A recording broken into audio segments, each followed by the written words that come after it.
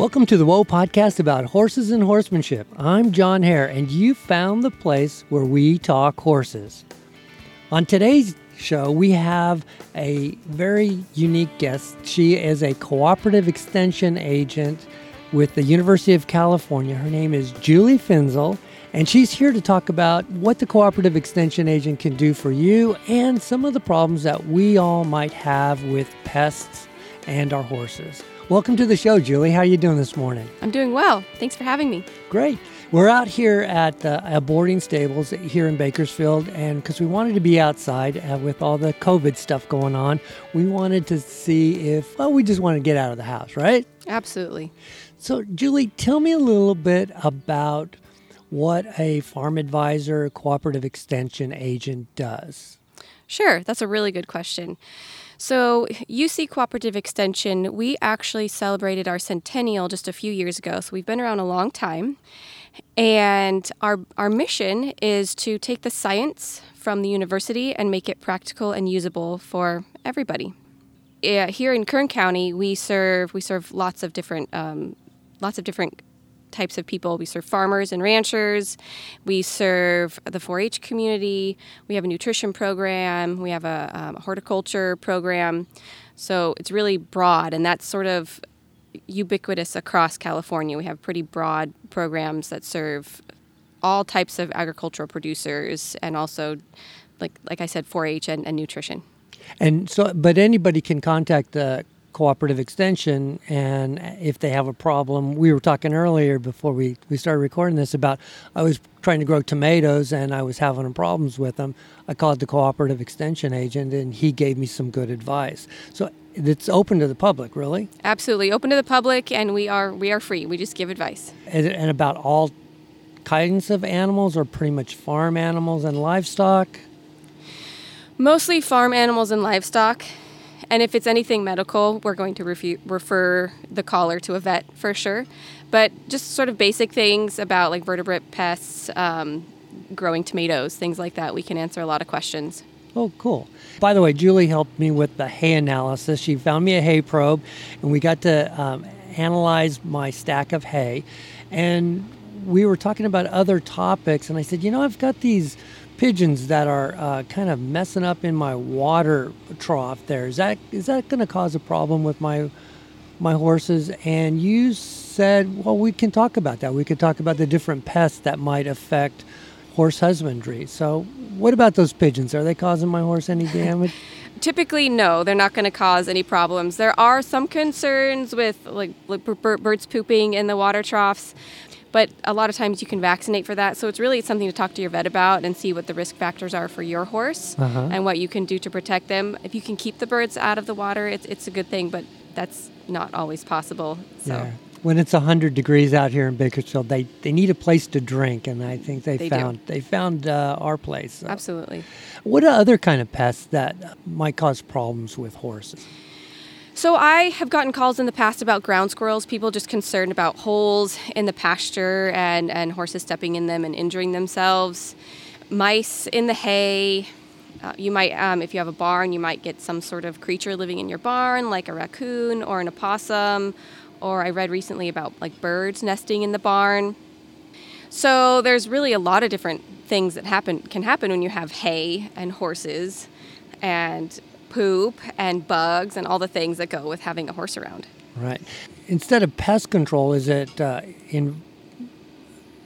environmental management? I don't know if that's the right term or not. Right. Yeah, that's a good question. So the technical term is integrated pest management. It takes like a big picture approach to how to control them and how to try and just make the area less hospitable, just a place where they don't want to be as much. And so it really considers a lot of different factors in how to deal with each pest. And how would we do that with, say, for example, squirrels? Yeah, so for squirrels are a challenge. I always want to start with habitat modification, which means just changing the area to make it a place where they would be less likely to want to be. And so with ground squirrels, that's kind of hard because they live in the ground, so there's lots of habitat for them. If you reduce, say, the food around for them, then that helps too, right? If you reduce available food, but you have hay, and usually there's some sort of grass or a tree or something People think ground squirrels don't climb, but they can climb trees when they really are hungry. They will climb a tree and they will eat the leaves. So it's thinking about their food source and how to just encourage them to not want to be there. And so that would be like keeping no open feed bags and things like that, right? Definitely, yeah. So feed storage, like if you have grain, keeping it in a trash can, that helps with mice too and any rats. So keeping your feed, other than hay, right? Because hay would be hard to contain. But if you have it in a bag, keeping it in a metal trash can. And do squirrels like hay? Squirrels like hay. Squirrels and their preferred food change throughout the season.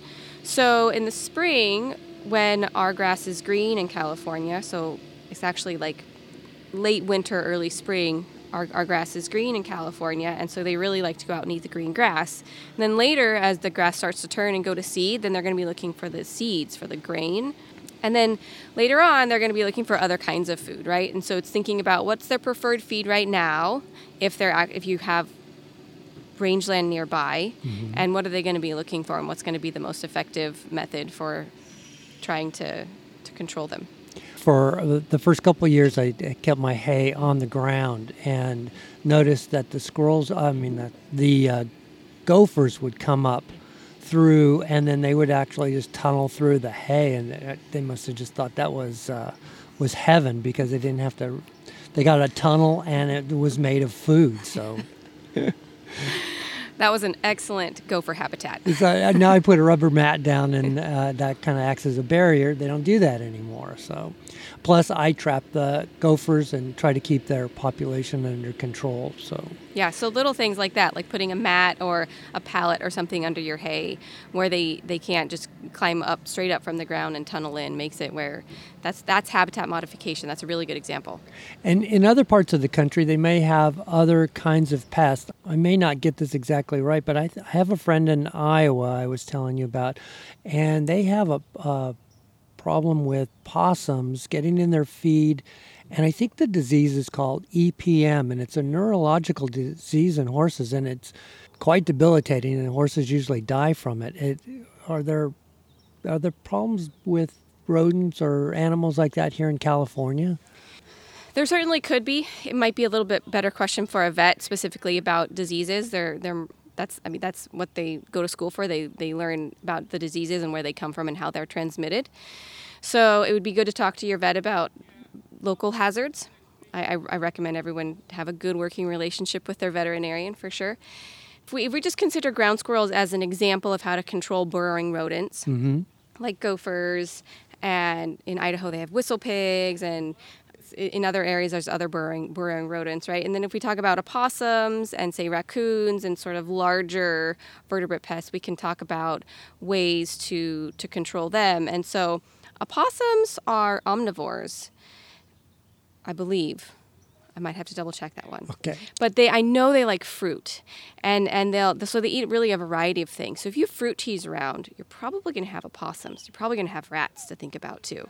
And so you have to think about all the things in your yard, the things that we like to have around too. For us, they're going to attract pests, and so we have to think about ways to control them or how we want to live with them, because some people don't want to get rid of all the pests, but I've gotten calls. Tree squirrels were eating all the lemons or all the oranges, and the people wanted to eat the oranges, and they really had a difficult decision because they loved their tree squirrels. So it's really thinking about what are your goals and what's going to be a good fit for you. And so when you mentioned integrated pet management, there's got to be some sort of pest control chemically wise? Absolutely. And then, so how do you handle that? Yeah. So that's going to vary by state based on the laws, integrated pest management. But the whole idea of integrated pest management is that we're considering all the different tools that we could use to control a pest or to make a place somewhere they don't want to be. So that's starting with habitat modification, just looking at your area and what makes them want to be here and what can you do to change that. Well, you want the orange tree, so you're probably not going to get rid of your orange tree. You're going to find another way to control whatever it is that's eating your oranges. So to that end, we start looking at other control measures. So trapping is always one. You mentioned trapping with gophers, and that's a really good one.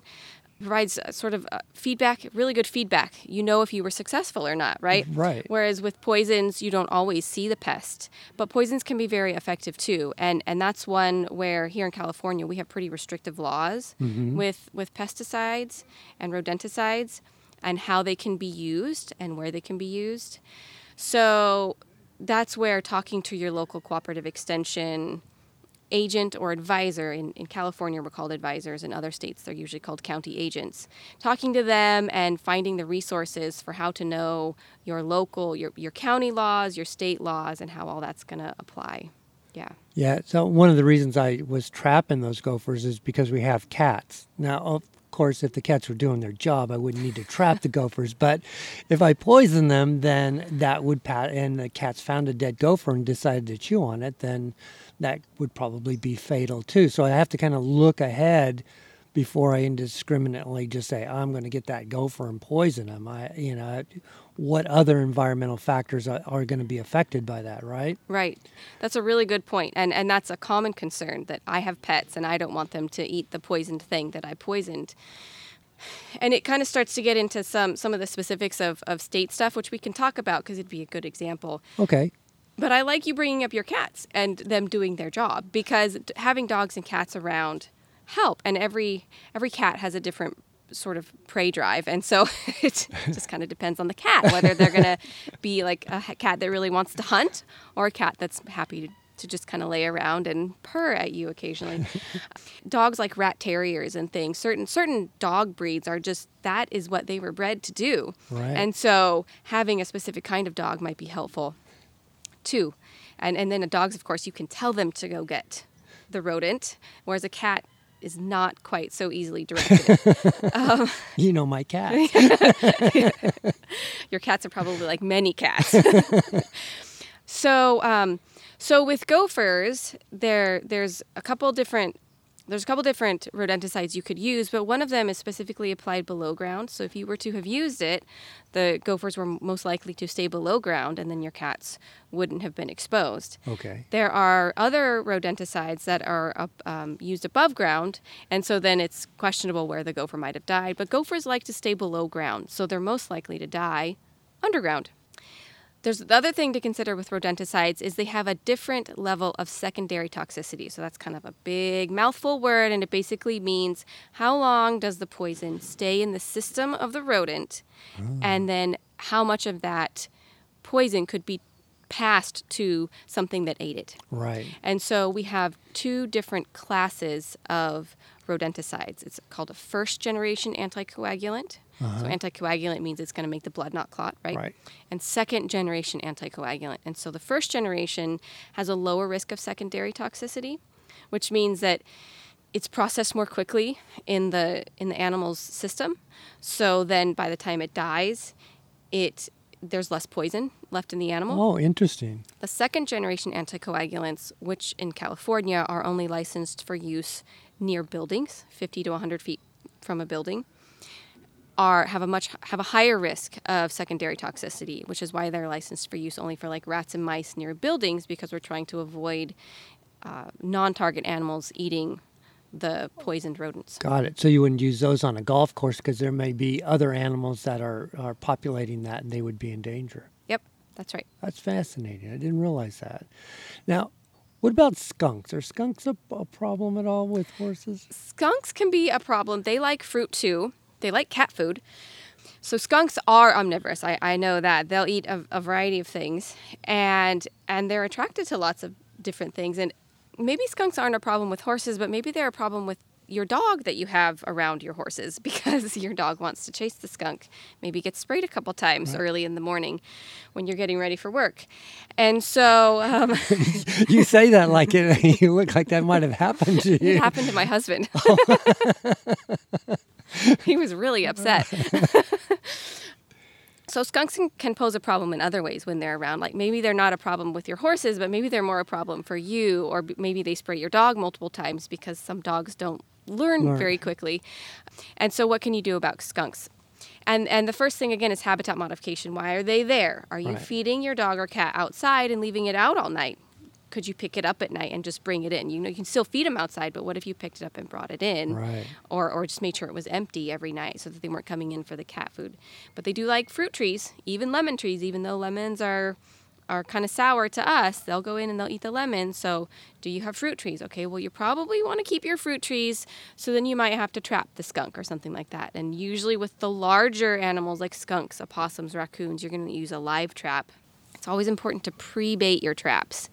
Make it something where they feel really safe going in. Find a good location where they don't feel like wide open in the middle of your grassy area. Probably not the best place to put a trap. You want to put it along a wall or behind something where they feel like they're hiding and they're safe getting their food. Pre-bait it, get them to where they're comfortable going in and out. You know they're eating the bait, and then set the trap. But once they're kind of established, trying to, like, just picking up the food bowl, that by the time you notice there's a skunk coming around and you start picking up the food, that skunk's probably not going to wander off and find another food source, is it? I mean, he's going to hang around that area because kind of like a cat you feed, you know, and then if you stop feeding it, they still come back and beg for food, right? Right. Yeah, the skunks will probably keep coming back. And they might find other food sources and come less frequently. But that's going to take time for them to figure out that the food that they used to eat there is gone, right? And so then there may be some conflicts in between. But preventative measures, picking up the food, is a good place to start. Yeah, and then the live traps. And then so in California, you're not allowed to move the animal. You're not allowed to move ground squirrels, skunks, opossums, raccoons. You're supposed to euthanize it on site. Oh, wow. And so depending on where you are, obviously, if you're outside city limits, you can just shoot them in the head, right?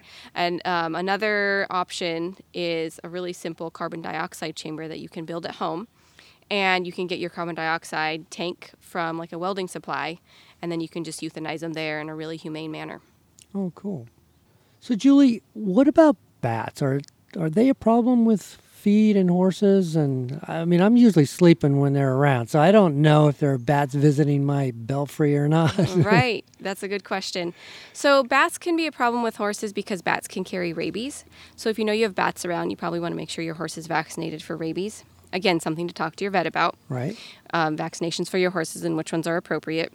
The other problem with bats is I got a call from one person who they really liked her patio, I believe, and there was guano, there was bat poop everywhere, and it was dirty. You know, it attracts flies and it's stinky, and it just was not something that she wanted. And so again, if you have barns or habitat that bats like, you might have bats, and it might just be because you have that building there that's for your horse or for your hay or whatever it might be, and so then the bats might be a concern. So, Julie, you mentioned that in different states, cooperative extension agents look a little bit different. Now, the podcast is heard across the country, so maybe if someone's in a different state, how would they go about looking up and maybe finding someone who can offer advice to them? Right. That's a good question. Whenever I'm looking for somebody in cooperative extension from any state, Google, of course, Google is super handy. I either include some sort of subject matter if I'm interested in something specific, like I want to know more about fire in Texas. I will Google something like cooperative extension, fire. Maybe it's in a specific county, and I'll include the county name.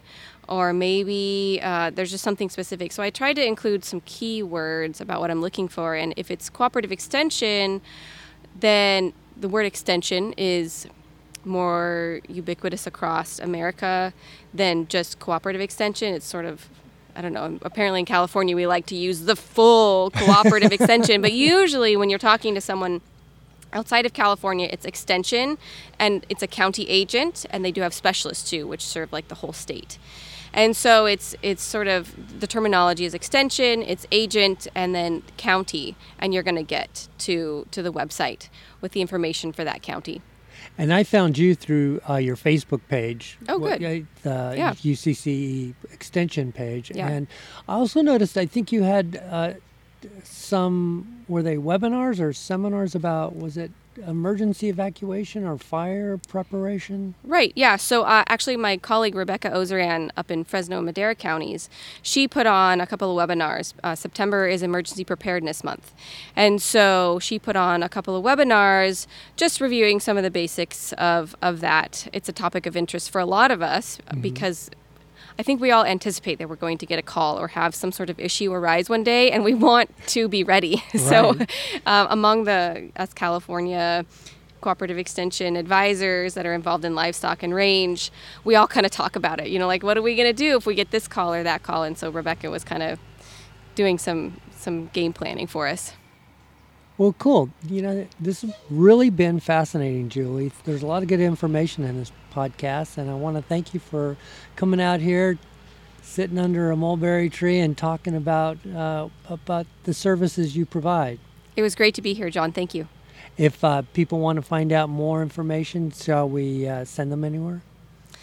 For more information if you want more information from me, then you can go to my website, and the easiest thing to do, again, is just to Google UCCE, Kern County, and you can put my name, Julie Finzel. My last name is spelled F as in Frank, Inzel.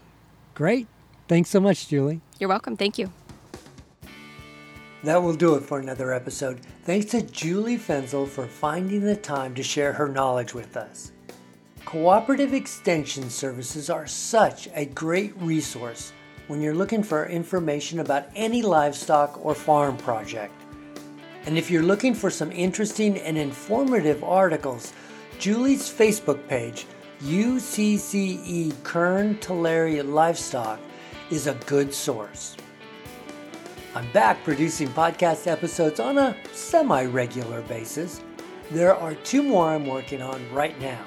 But the best way to know when I release an episode is to subscribe on whatever service you find our podcast. They're all free. WhoaPodcast.com is the place you can find all our episodes. There are well over 200 in the library now. You can also find us on Apple Podcasts, Google Play, Stitcher, iHeartRadio, and Spotify. And we're now on Amazon Music. Speaking of subscribing, my YouTube channel, John Hare and Horses, is the place where I share visually our life and experience with horses. There's everything there, from where we trail ride to the safety features everyone who has a horse trailer needs to know.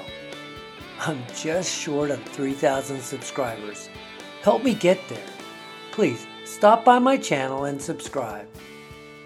And it would be great to hear about your horse. Do you have a story to tell? Share it with us. My email is john@whoapodcast.com, or connect with me on Facebook, Twitter, or Instagram under the name Whoa Podcast. Share a few photos of you having fun with your horse. I love seeing that. Thanks again for listening and sharing the podcast. Please stay safe and healthy. So until next time, for Renee, this is John Hare saying, go have some fun with your horses. Bye-bye, everybody.